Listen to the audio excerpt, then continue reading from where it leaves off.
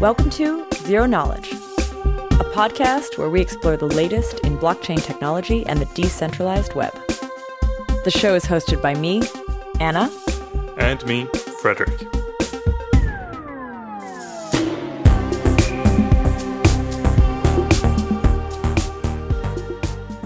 In this episode, Anna sits down with Sunny to talk about his journey to Cosmos, a bit about that protocol, and his work as a blockchain validator.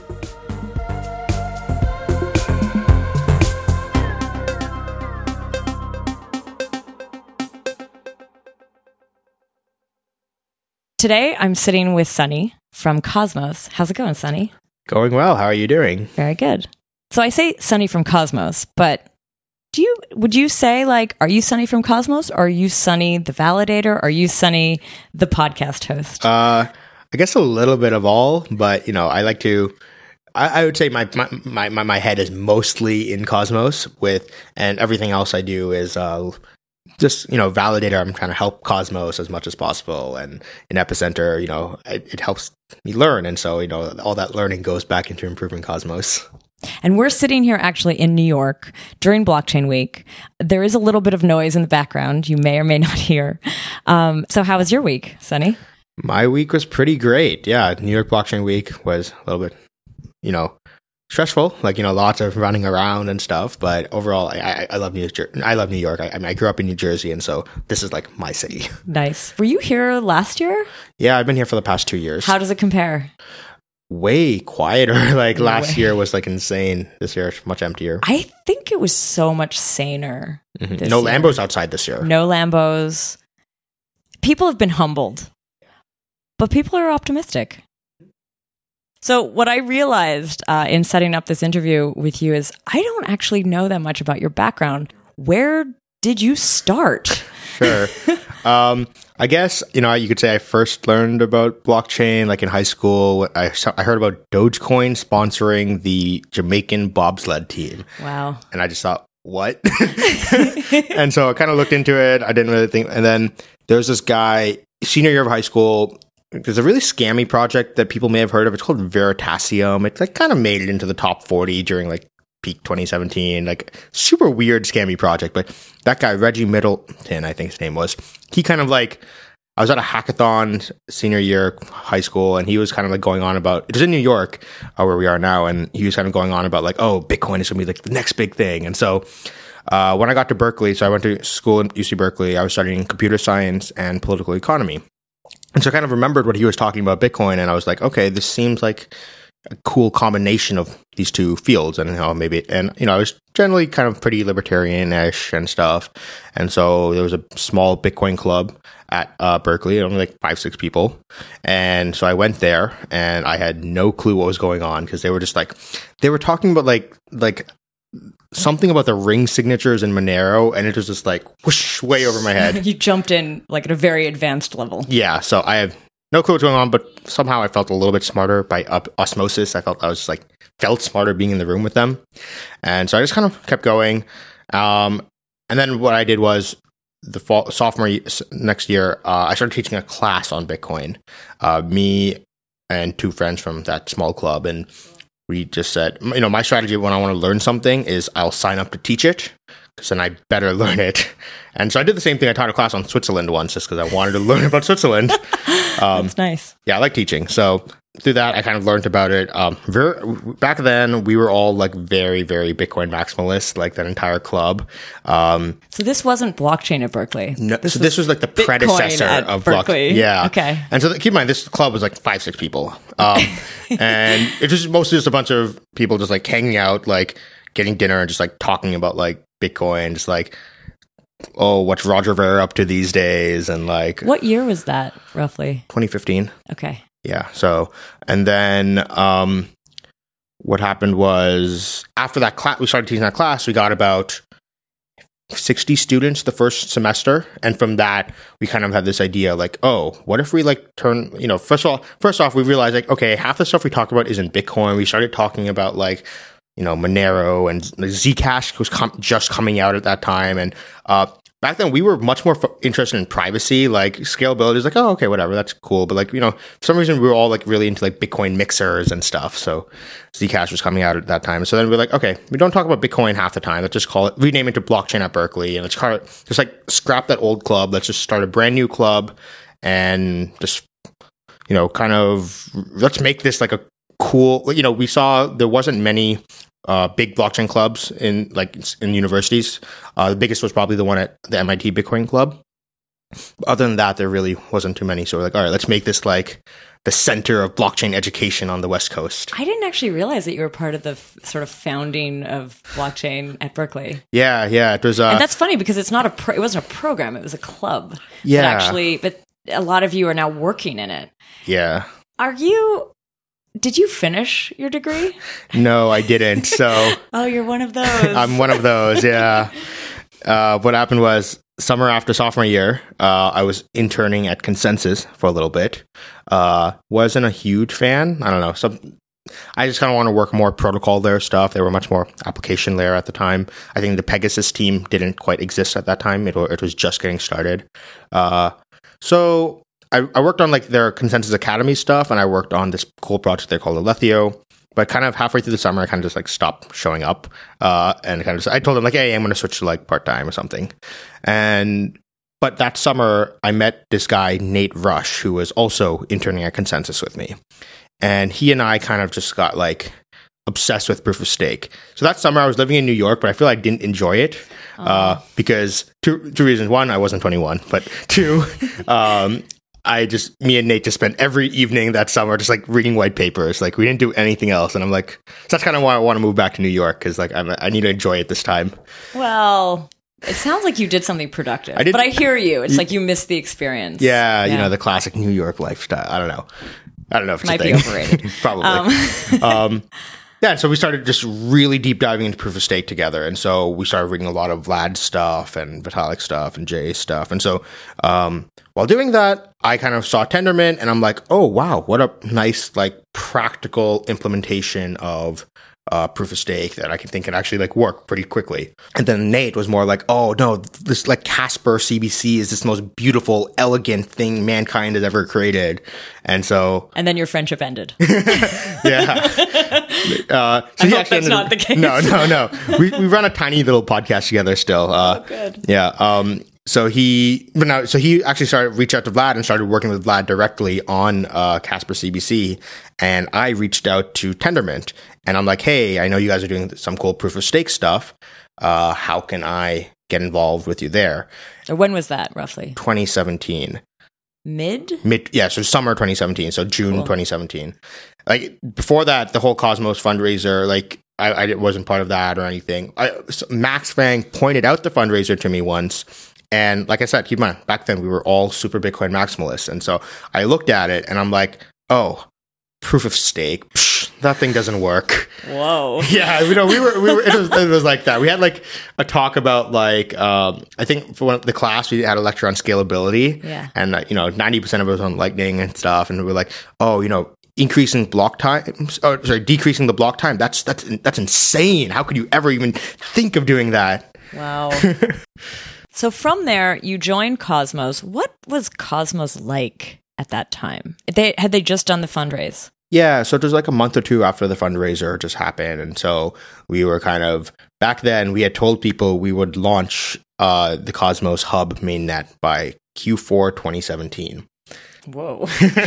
Yeah, Really? We're like, oh, we can just knock this out easy. Oh, my goodness. It turns out that didn't quite happen.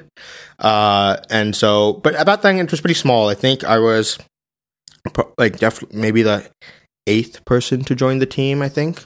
So, it was much smaller. The team was much smaller than it is today. And it was pretty cool. Like, I just felt like I was learning a lot. I mean, Jim Yang, who's like the head of strategy there right now, he's kind of the one who brought me on and, he was like teaching me and I got to learn a lot from Jay and Ethan.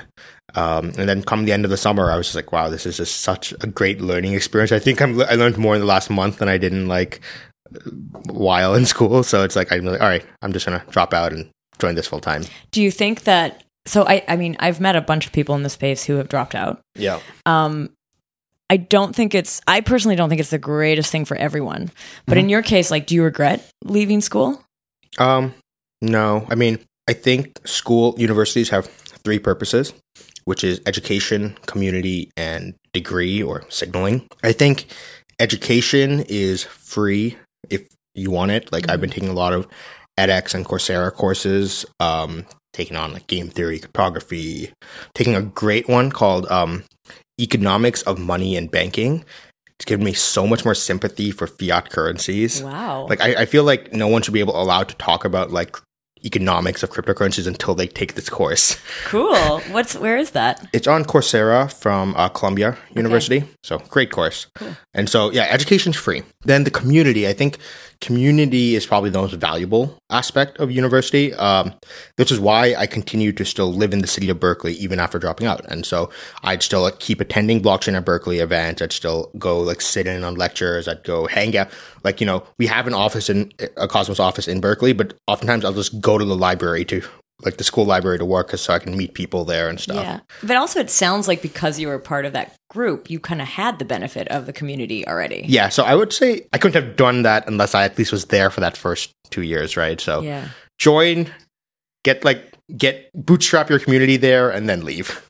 Unless a degree is necessary for what you want to do. Yeah, so like, you know, there are some people who like some fields where like a degree is really necessary. Or, I mean, the other thing is it sounds like you found out what you wanted to do very young. Yeah. Like, in my experience, I didn't know what I wanted to do. So it took me a lot longer. And I'm actually pretty happy I have a degree because in my search, I was able to do a lot of jobs because I had a degree. Mm-hmm. And that definitely allowed me to then find what I wanted to do.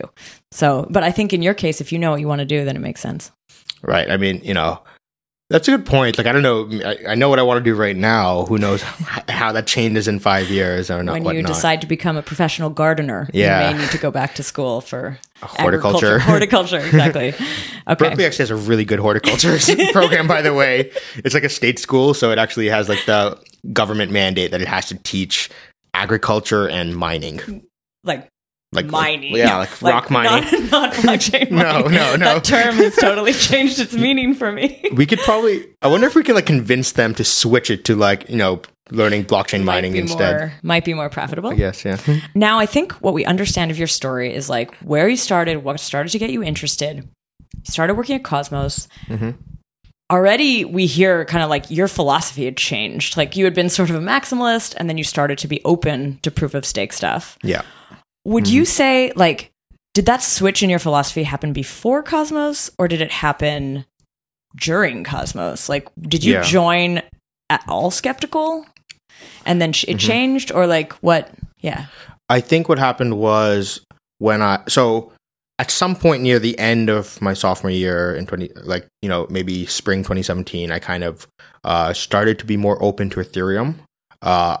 Someone from Digix DAO came and gave a talk about Ethereum, and that was the first time. So, fun fact, here's my first experience with Ethereum. There was a hackathon in summer 2016 that I was at with a friend, and I told him that, hey, I heard about this Ethereum thing. Like, I heard it's a blockchain, but I heard you can build applications on it. Let's look at it. And so at this hackathon, the first thing we do is pull up reddit.com/r/Ethereum.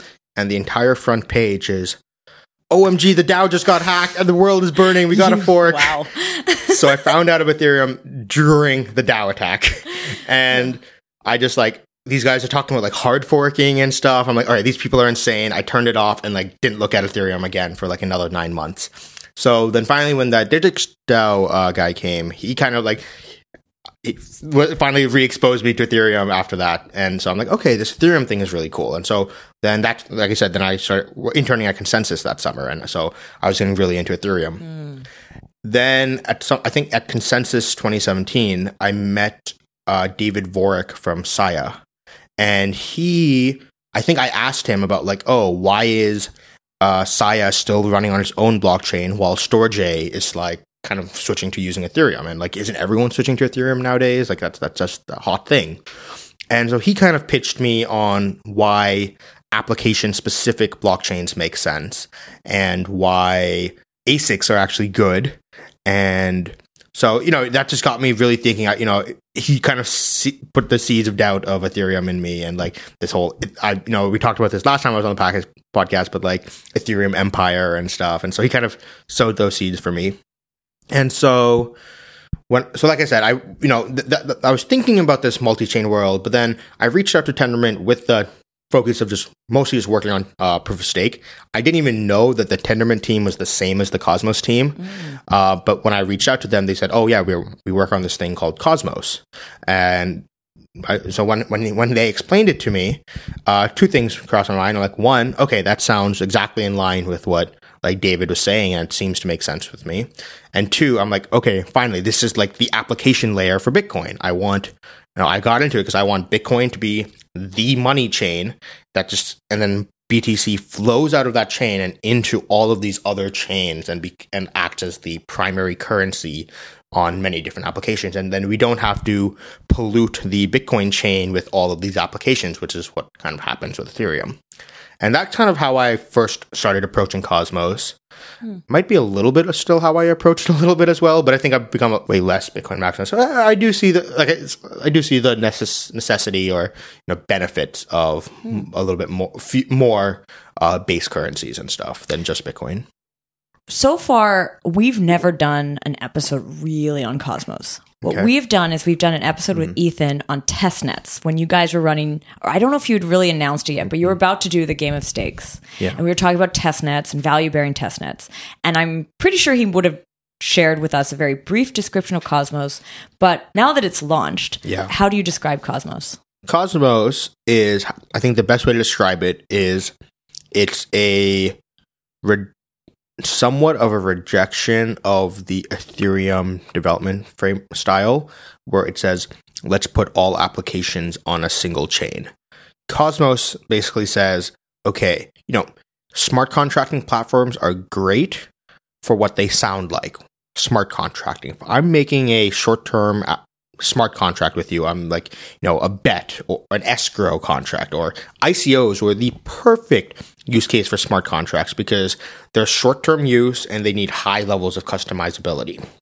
That's what Ethereum was meant for, in my opinion.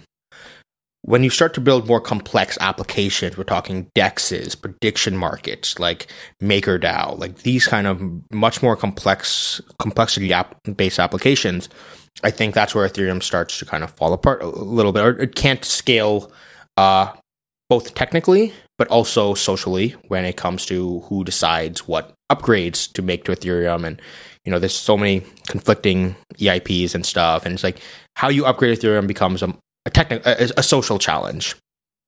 And, I don't think the Bitcoin people's way of solving it is correct either, which is, we're never going to change anything.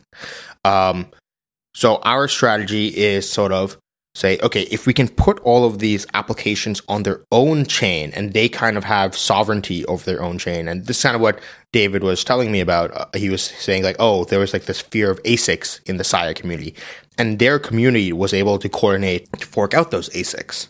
And that's something they could do because they were a smaller community with heavily aligned interests. And so that's kind of where Cosmos comes at it, where we say, okay, these larger applications, whether it's a DEX or something, we should put it on its own specialized chain. But as long as it's still able to interoperate with the rest of the ecosystem, that's the nice two things that Ethereum did really well and nailed. One is the composability, where it said, I can go buy a CryptoKitty using my MakerDAI on the 0x DEX, right? Like that's something you couldn't do before Ethereum. And so that's where Cosmos' whole interoperability comes in. I want to be able to compose different applications together. And then the other thing Ethereum did was it made it really easy. Solidity is not the nicest language in the world, but I've done a lot of it. It's not that bad anymore. It's getting better and better. And it's way better than dealing with the spaghetti code like that is the C++ Bitcoin Core client. And so it made it way easier for developers to write more complex applications. And that because of that, we got much more diversity in applications. Pre-Ethereum, all blockchain applications were like Bitcoin or Litecoin or Dogecoin, or send private money. Exactly, yeah. The few that tried to do something different was like Namecoin, right? But it was a fork of the Bitcoin core code base, and it just it's very badly architected for its use case. So Ethereum made that easier. And so that's kind of the two things Cosmos is kind of do is basically say, okay, we want that social and technical scalability that was somewhat present in Generation 1, but that's while maintaining those nice benefits from Generation 2, which was the composability and ease of development. The early Ethereum idea was the world computer, and that you'd be able to run all sorts of applications on it. Is that more in line with what you guys have planned now? That you would run applications? I mean, you mentioned these sort of different chains, but is the overarching goal this sort of idea of a world computer? So I don't like the term world computer. That's actually probably the main issue. Saying that we can have a singular world computer, that sounds unscalable to me. We actually did an Epicenter episode with Mark Miller from Agoric just last week. And so I think he nailed it when, he started talking about like, what we really need is BFT computers. That doesn't mean the BFT is world scale, but at the end of the day, these blockchains are just third parties, but they're highly decentralized third parties and therefore somewhat more secure, maybe. But, if we're trying to settle something between us, we're kind of saying, okay, instead of having a third party escrow, we'll use this blockchain third party as an escrow. And so, does that mean that? And so what you really are going to have is a world of many BFT computers that are all connected to each other. And that's kind of where like the Internet of Blockchains catchphrase of Cosmos comes in, where it's like, we don't want a single world computer. That's crazy. We want many BFT computers that are connected in a worldwide network. When you think of like the sort of ETH 2.0 and the shards, is that at all related to what you're thinking about? What's the difference between Cosmos and ETH 2.0? Well, one thing with ETH 2.0 is it still continues this idea of still using the EVM, or whether it's WebAssembly, but some common VM that's really designed for smart contracting. And then it also kind of says, ETH 2.0 says all of the shards in ETH 2.0 kind of have common security, where they have to use they all have the same security requirements, which makes sense in the Ethereum world. I think it makes actually a little bit less sense in Polkadot. But in Ethereum, it makes sense because all of these shards are, if you want a highly secure smart contracting platform, and smart contracts are interacting with other smart contracts on other chains, on other shards, maybe they should have somewhat equivalent security, because they're supposed to be homogeneous. Cosmos, on the other hand, and Polkadot as well, are kind of really focused more on heterogeneous chains and shards, right? Where they're application specific. One shard might be CryptoKitties and the other shard might be MakerDAO. I think we'd agree that those probably don't need equivalent security. And the CryptoKitties people are overpaying for security. That's why their fees are higher when they shouldn't be paying that much for security. They're overpaying. And so that's where Cosmos kind of approaches it, where we say, no, these different chains don't need equivalent security. And so we allow them to either figure out their own security model by doing sovereign chains, whether they want to use permission validator sets or proof of stake or even proof of work if they wanted to. They can figure out their own security, or they can ask the Cosmos Hub to lease security. But that's also done in a more kind of diversified way, designed for heterogeneous chains. Where even in Polkadot, where they kind of have the similar idea, but there, all of the parachains kind of have to have equivalent security, which I think is kind of missing the point when you're getting into a world of heterogeneous chains. In Cosmos, we can have different chains, even that are doing some level of shared security, still have different levels of security. How are the chains connected? Actually, what are they called in Cosmos? What are the different? Are they chains? We call them zones. Not a biggest fan of the term. I mean, I just call them chains or zones or side chains. Okay, so how do you connect the chains in Cosmos? So what we've done is we've created a protocol called Inter-Blockchain Communication, or IBC. And essentially, at the end of the day, it's a fancy way of saying sidechains. Sidechains are not a new concept. I think Blockstream proposed them back in 2014. It's just the idea of I can do SPV or light client proofs of one chain in another chain. So I can prove something about the state of another chain. And so there have been many side chains that have existed, right? You know, one is BTC Relay, which is a one-way side chain from Bitcoin to Ethereum. There's Parity Bridges, which is to talk to other EVM chains. What IBC is really trying to do, two things. One, this light client protocol becomes really expensive when you're doing two proof of work chains. I think the BTC Relay, because what happens is when proof of work, you have to transmit every single block header to sync the chain. And I think the BTC Relay contract hasn't been, I think no one's been transmitting headers in like months. And so you can't actually use BTC Relay because it hasn't been synced up to the mainnet. And to sync it up to the mainnet would take so much gas right now on Ethereum that I don't think it's worth it for anyone to do it altruistically. And so one thing that Tendermint or BFT protocols do in general, but actually more specifically Tendermint, is it provides a very efficient light client proof where you can quickly skip blocks as long as the validator set doesn't change by more than a third in a block. And so that means we could probably jump like thousands of blocks at a time because if the validator set like isn't going through too much of churn. Which is one of the reasons I'm not a huge fan of like sortition-based stuff that change the validator set every block, because now you made the light client very expensive again. So because of this much more efficient light clients, we are able to actually do this IBC sidechains protocol in a much more efficient way. The second thing that we're trying to do here is...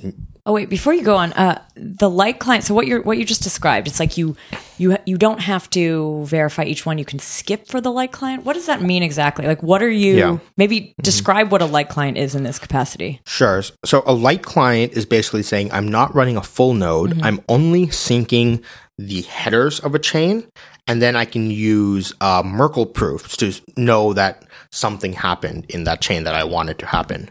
Yeah, and we've actually covered light clients generally on the podcast, but what you just described was like, are you even skipping? You're not even registering all the headers? Yes. So this is a unique light client. Yes. Okay. So because what happens in proof of work, let's say let's say I went home at night and I turned off my phone and I turn it on in the morning again. Overnight, there's been 6 times 8, so 48 Bitcoin blocks that came overnight. My phone takes about, I've tested it, I can do about 3 to 4 SHA-256 hashes per second.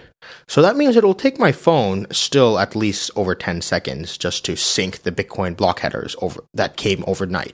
And that's Bitcoin, which has very infrequent blocks and a very easy hashing algorithm. I actually haven't taken the time to measure it for Ethereum yet.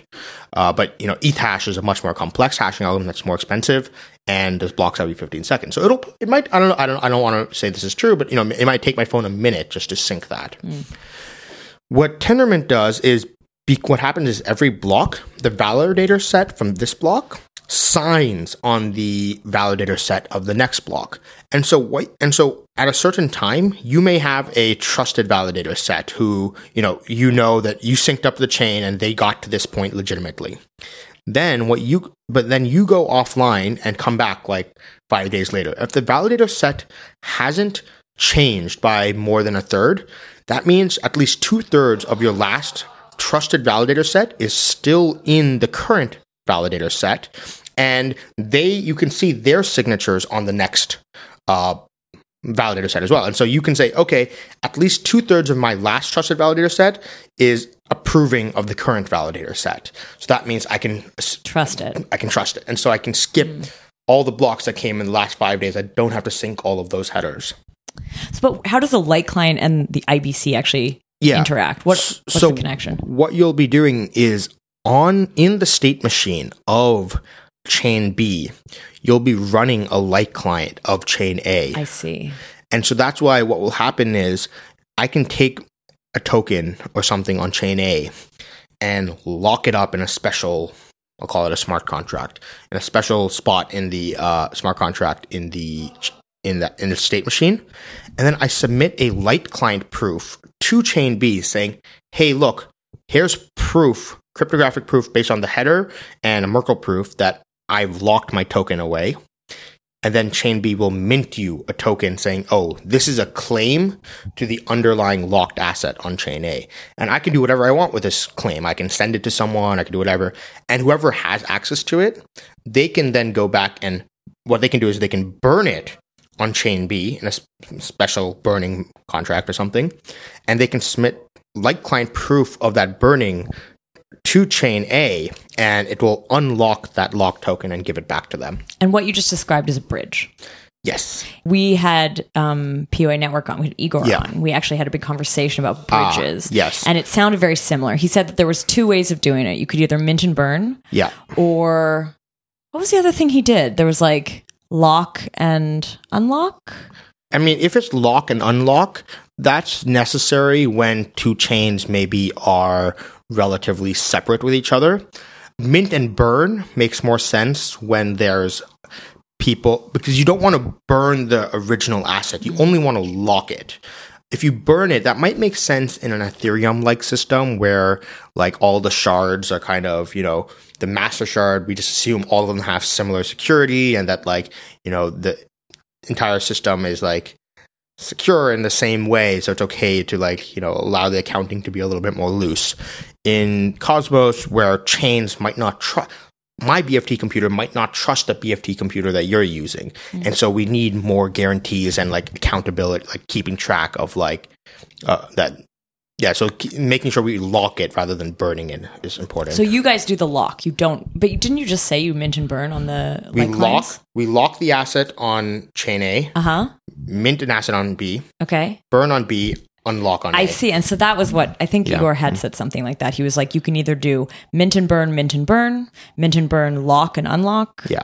Unlock. And lock and unlock. Those were like the options. Yeah. And you guys are doing, so is it always like directional? It's like if you are moving funds from one to another, it's always going to be lock and unlock on the chain that it's moving from, and then mint and burn on the one it goes to? Yeah. When we're talking about assets here, right? Okay. Token transfers.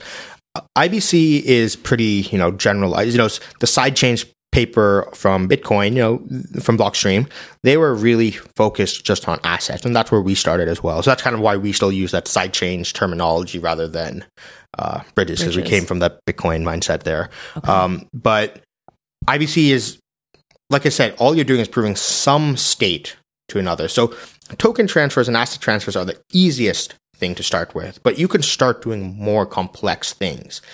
For example, let's say you have two EVMs on two different chains. You can, in theory, do a smart contract call from one chain to another. I personally am not a fan of that. One, because, no one's really figured out what the design of that will look like. And, the ETH 2.0 people are kind of working through that stuff right now. But I think there's, maybe better designed VMs for that purpose. And so one of the ones that, I'm really interested in and we're working closely with is a project called Agoric. And so they kind of have this very fascinating smart contracting VM that allows, it's basically object capability based security, which is super interesting to me. And I think it is the right way of doing cross-chain like contract and stuff.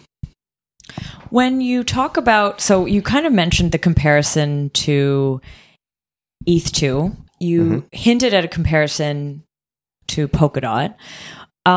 What you've described, I mean, in what you described is the difference. You said that the difference has to do with this: do you need generalized security, or can you have chains of different security levels? Yep. Like you sort of described. So like some chains, like the CryptoKitties chain, maybe doesn't need the same levels of security as the Maker chain. But what happens if you're interacting between these two? Like, what if you were able to sort of corrupt the CryptoKitty one, and then you would basically lock, what would you do in that case? You'd lock a CryptoKitty token and you'd send it to a more secure one, and it would mint on the more secure chain, it would still mint it. Yeah. It's like, is there any way, like, wouldn't that then mean that the bridge itself could be an attack vector? Yes. And so that's why what happens is you have to have trust. So when a token moves across the system, it kind of you have to trust all of the chains in which it goes through. And that's why I like to avoid saying that you mint the asset on the same asset on the other chain. I like to say you mint a claim to the asset on the other chain. So what happens is when I locked a CryptoKitty on one chain and I minted that CryptoKitty on the other chain, I didn't mint a CryptoKitty to that chain. I minted a claim to that underlying CryptoKitties. And so that by using that terminology of a claim, I think it instills people that you also still have to trust that original CryptoKitties chain, because if there's no underlying CryptoKitty, then your claim is also like useless. But like, what if there's a chain that I don't have any control over, which is bridged to like my chain? Yeah. Can I? The bridge already exists. Can I prevent them from doing that, from minting on my chain? If you can prove that a chain has gotten corrupted, you can submit that proof to the bridge, and it will close the bridge.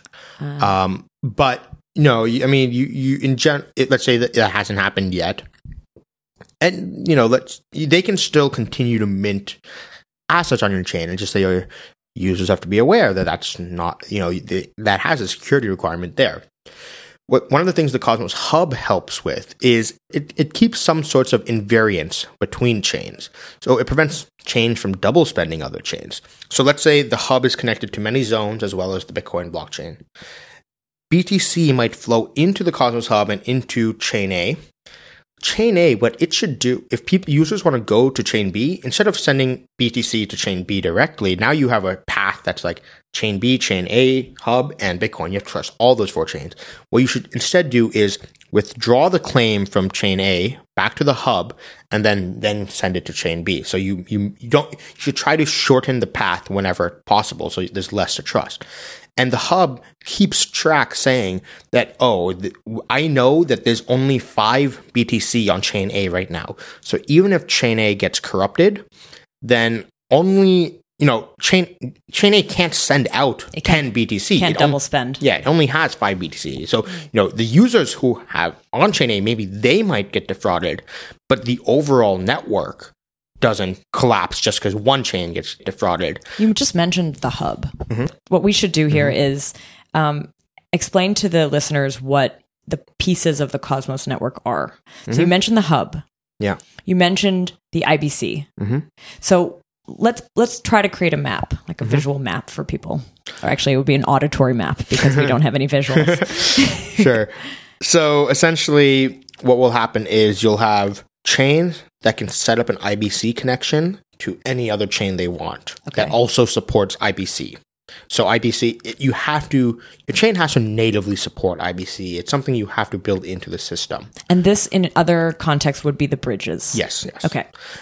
Now, just like any airport in the world can theoretically fly to any other airport in the world, for practical matters, what we end up seeing in basically any network system is you see hub and spoke like architectures begin to arise. And so I like hub and spork. Yeah. And so this is what the purpose of hubs is in the system, is it helps reduce the number of IBC connections or bridges in the network from order of n squared to n, right? And that doesn't mean that there's a singular hub. That means that there will be a couple of hubs that are connected to each other and then are connected to many chains that kind of use the hub. So these hubs in the system, there's already 2 hubs that are in the Cosmos system. There's one called the Cosmos Hub, which is, I agree, a terrible and confusing name. And then there's another one called Iris Hub. And so what these hubs should be they're also application-specific blockchains. And their application is being optimized for transmitting IBC packets. And that's like what they are focused on. And other features that they can provide as hubs, such as providing these shared security features and whatnot to their patron chains, let's call them. Cool. I really like your use of the metaphor of the airports, because that definitely, you can sort of visualize that somehow. Yeah. Right now you said there's 2. Mm-hmm. Are they different? Like, can they be unique in their construction, or are they sort of replicas of one another? Yeah, they can be unique. Right now, the Iris team it's pretty similar to the Cosmos Hub. I mean, they do have some big changes. One of the main changes is that they really wanted automatic software upgrades. And so, like we discussed last time when I was on the Cosmos Hub, I generally don't want the ability to have automatic software upgrades. So that's already one of the main existing differences between these two hubs.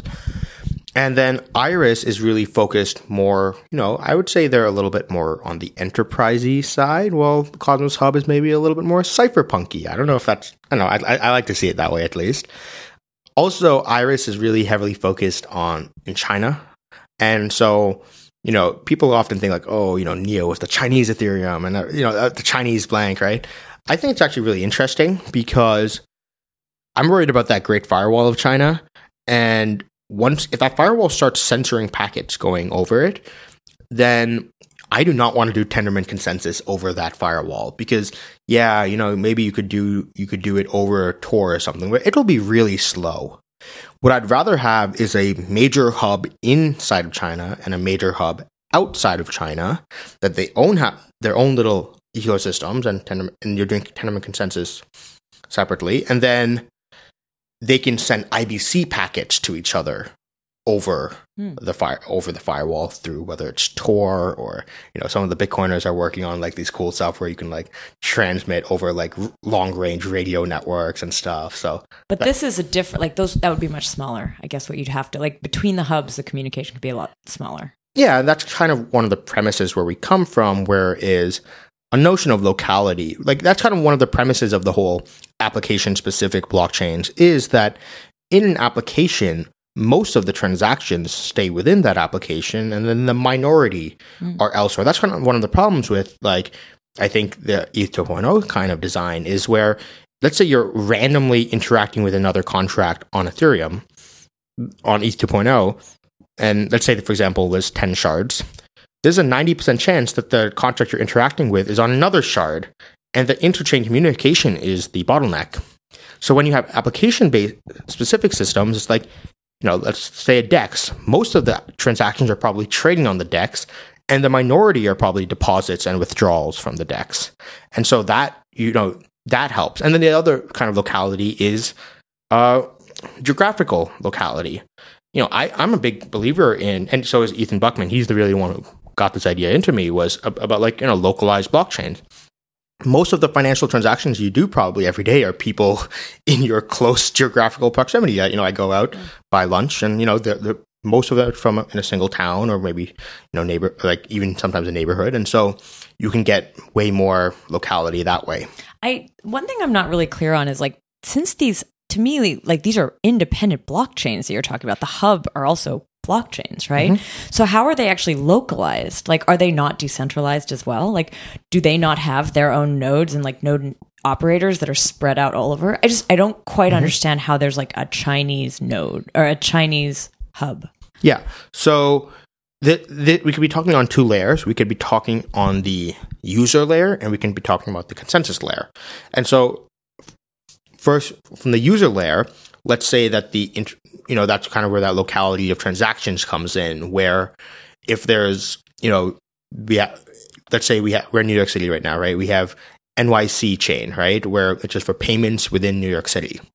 If all the users, people who are actually making transactions and, we all have accounts on the New York City chain, we're just moving money quickly in the New York City chain and very few transactions are going to other chains. So that's kind of what I mean by user locality. Maybe the blockchain nodes could be geographically distributed, for example, but the users of the chain, everyone who has accounts on that, might still be localized. Mm-hmm. Now, you can also take it a step further and localize the consensus layer. Say all the validator nodes have to be somewhat localized as well. So, Tendermint, it becomes faster. It's limited by the speed of light, right? And how fast nodes can communicate. So if we can move stuff closer and all the chains in a localized area, then we can actually, that helps as well. And, I'm a fan of this idea of, one of the nice things about Cosmos in the sovereign chains is you can have additional requirements beyond just proof of stake. So let's say a town could say, the validators of this chain have to be New York City residents. Or I helped this project called Liberland. It's just like little joke country, like micronation. It's like a strip of land next to a river. Somewhere. Yeah, exactly. Right between Serbia and Croatia. I actually visited it once. It's cool. And so, I helped them out with some like blockchain stuff. And, I was telling them like, what you could do is have your system be proof of stake, but it also, to be a validator, you also have to be a Liberland citizen. That seems to make sense. And you can, and I think it actually gives you higher security than if you didn't have it. Because I think sometimes like crypto econ people think that economics or security is the only thing that matters, when in reality, people have political and social motivations, right? And so if all the people are Liberland citizens, maybe they're less likely to want to attack the system. And I'm trying to picture, so like say you have you have a tiny localized blockchain. I mean, the thing that's a bit scary here though is like, what if you're so localized down to like 5 of your friends and you all ran the same nodes? I mean, this is kind of going back to that idea of like a corrupted. Yeah. One thing I'm curious of is like, how does an IBC get built, and like, do you prevent some of those from being built? Like, because like, what if me and 5 friends, or like me alone, my local computer, I have the node, it's one node, it's my blockchain, and I do all sorts of double spending stuff, and I try to like interact with it. You sort of mentioned that there's like almost like a court system or something that would knock it down, but like, before you know that I'm malicious, can I build an IBC? Can I build a bridge? Yeah, but all the only funds that would be at risk there are funds that users willingly put onto that chain.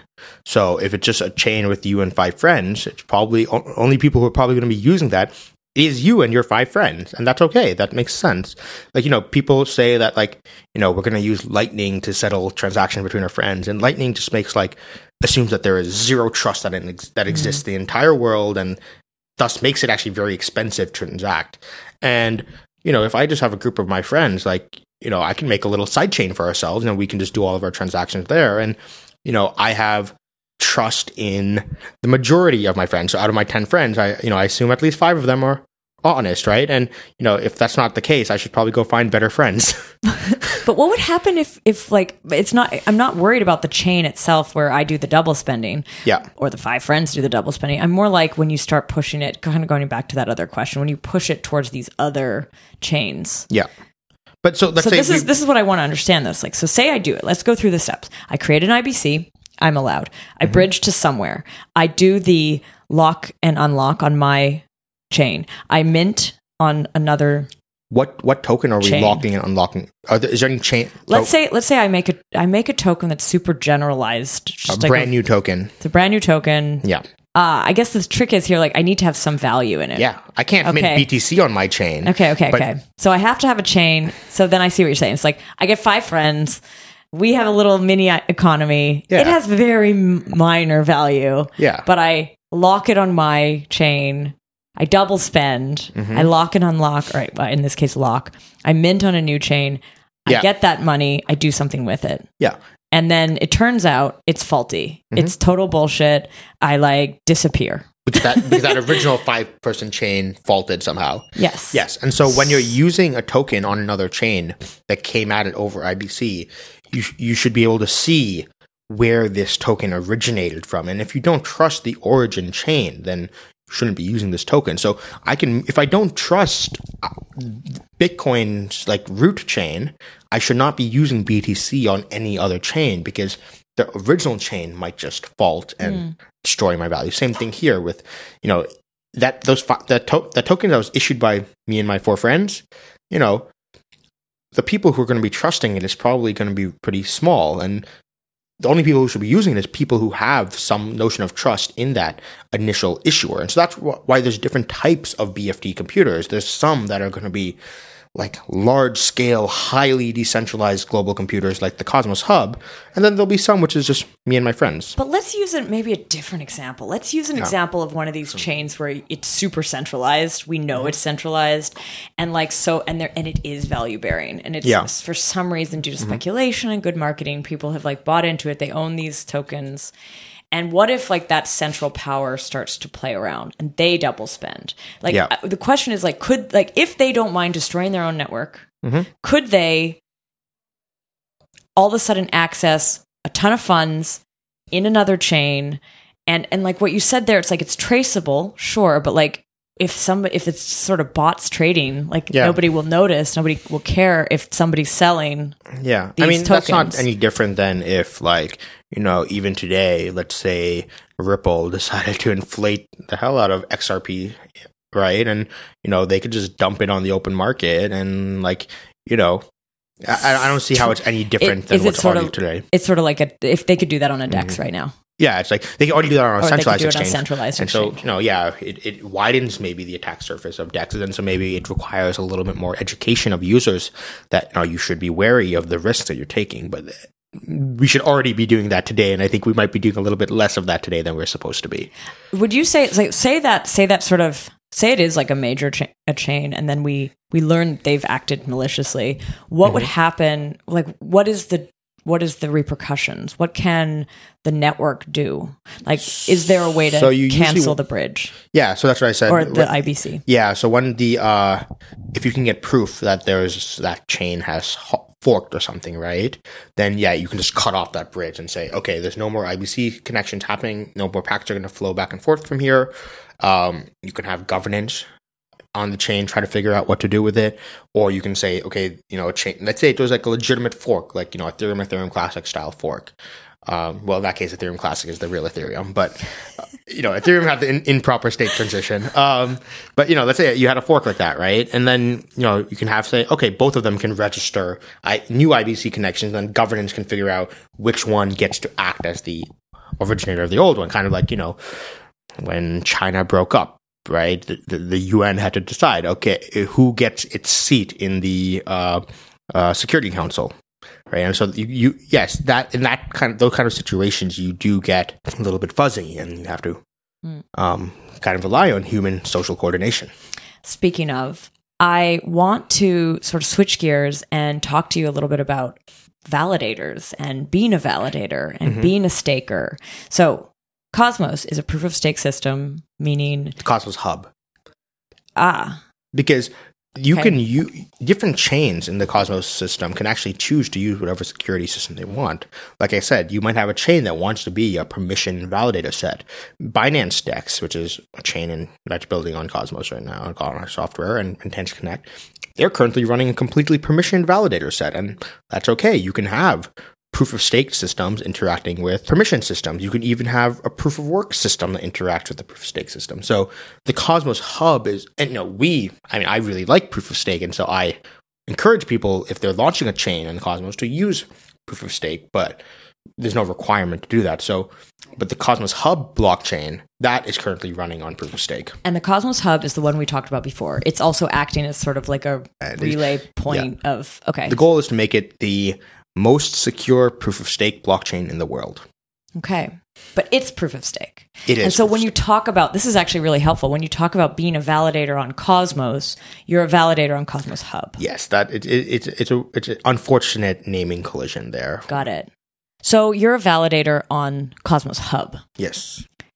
Are there also validators then on that other one you just mentioned, the one in Asia? Yep. Cool. And it's a different, there's some overlap.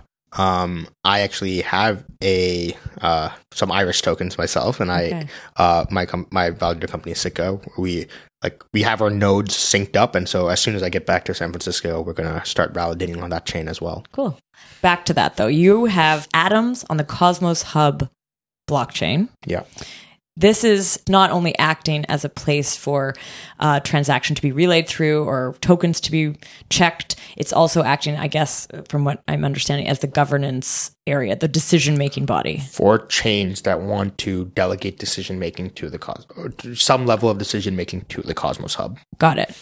Did you know when you started that you would be a validator? No. So what actually happened was, so the company that I work for, which is Tendermint, it's a for-profit company that is contracted by the Interchain Foundation to write the software for Cosmos. Hub. With Cosmos Hub, yes. As well as some work around IBC and whatnot. So, being a for-profit company, we did have the intention to, so as we're kind of approaching the end of our contract with the Interchain Foundation, basically the stuff that was laid out in the white paper, we're about to finish that all. And so Tendermint was actually considering running a validator itself. And then we decided that we think that Tendermint as a company has too much social reputation, that we might over-centralize the network. What happens if we accidentally get over 50% of the delegation? That would not be good. And so we kind of said, okay, Tendermint's not going to run a validator. We're actually going to allow a bunch of any employee that wants to can go out and create a new legal entity completely distinct from Tendermint, the company, and run a validator themselves. And so now we have there's about 5 validators that are created by Tendermint employees. So you started a validator business. Yes. And what you would do is a validator stakes their tokens, and that secures it basically creates a security of the system and then pays you a small fee. Yes. The validator fee. Yes. Rewards, and those rewards get sent to your delegators as well, and the validator can charge a additional commission rate if they so wish. And the delegators would be other token holders that don't want to do the validator setup. Yes. Because actually, so this is what's I'm curious about this. So if you're a validator, you have a node, I imagine. You download some piece of software that allows you to validate on the Cosmos Hub. And you are kind of like locking your tokens into this every time you do it. So you cannot be day trading with them, and they're sort of like locked down. How long does it take to set it up? So running a node is fast, but the part that's interesting is you have to run so as a validator, what you're doing is you're signing on blocks. And if you sign something incorrectly, whether you double sign or something, you can get slashed. And if you fail to sign blocks, you can get slashed. And so what you're really doing is you're running a hyper secure hotkey.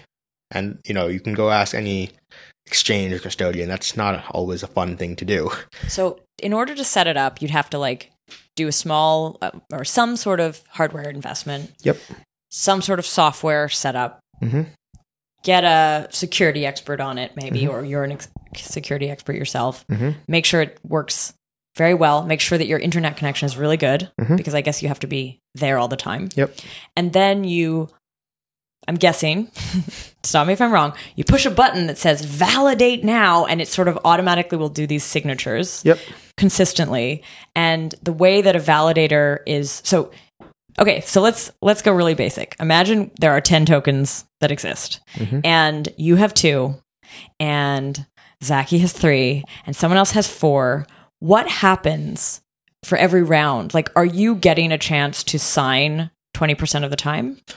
I will be signing every block. Okay. But I will be proposing the block 20% of the time. And it's only the block proposer who gets the reward.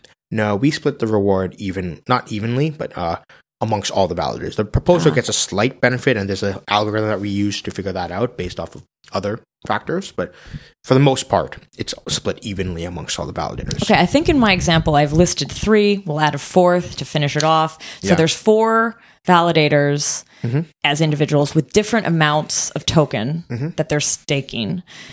What's the breakdown like? You mentioned, so the proposer will get a small advantage, but then is it equal by 4? It's the proposer will get a maximum of 5%.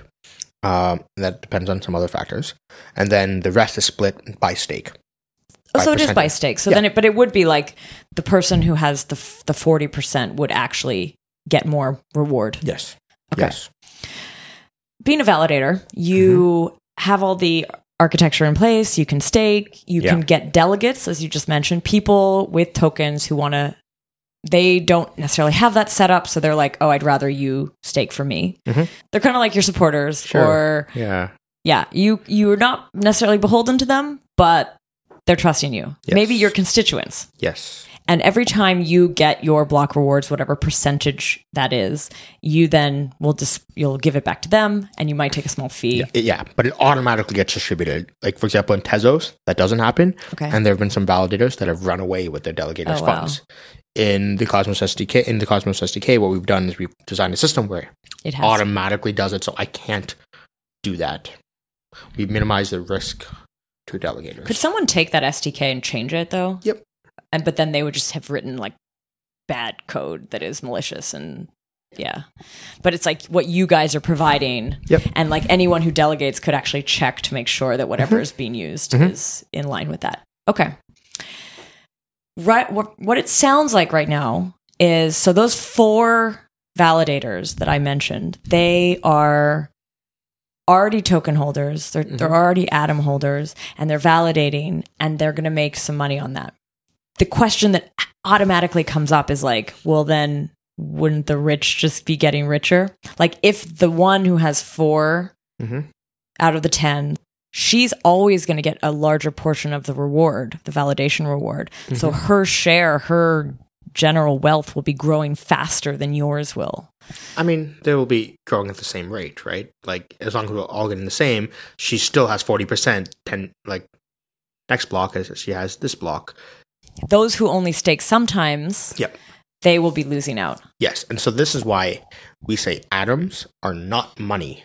They're a staking token. I think it's a new type of asset in the crypto space where atoms are not money, and what we say to people is if you're not staking your atoms, like, You're losing. you're losing out. Like, maybe we want some liquid just for price discovery, but otherwise the atoms should be staked. And we actually designed an inflation system that the fewer people that are staked, the inflation ramps up. So it's like, oh, you should be staking. What are you doing? Go stake. Look how much money you're losing out on. That's interesting. And so that is, it's basically preventing people from holding Yep. and sitting Without on staking. it. And this is what you want. Yes. That's a motive, like that's an incentive that you wanted to put in. Yeah. I mean, like I said, for us, for me in Cosmos, like, I think Bitcoin is money, and I want Bitcoin to be the money across main chains, or maybe other tokens like Grin or something, right? But atoms are not supposed to be the currency that people use. They should be staking. Are you a little bit worried though about like creating a barrier to entry? Like right now, like what about the groups that want to enter later? I mean, the price to participate will get higher and higher. Wouldn't it? Like in order to actually get anything that would be usable, you need to be there early. That's true, maybe to an extent, but if someone can come with first of all, there is enough atoms available on the public open market that you can buy them.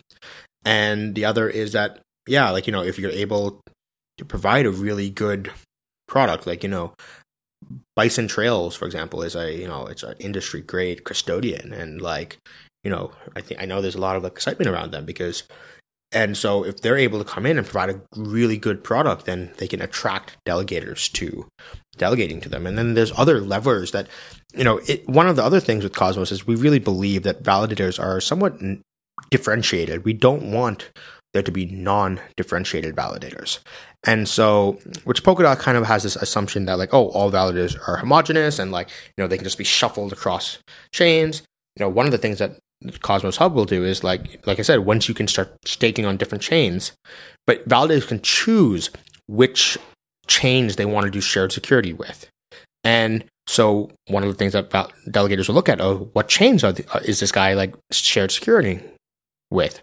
Another thing that you could do is like, one thing that Sika is planning on doing is currently we're charging 0% commission rate just to, help out people who like, but what we're going to do is when we start charging commission rate, we're going to put half of it send half the commission rate into a Sika DAO that will be controlled by our delegators, and then they can use it to fund, one of the reasons, so I run this validator with Dave Oja, who he used to work at Tendermint, but now he focuses on doing some zero knowledge research with Alessandro Chiesa on this new zero knowledge proof system.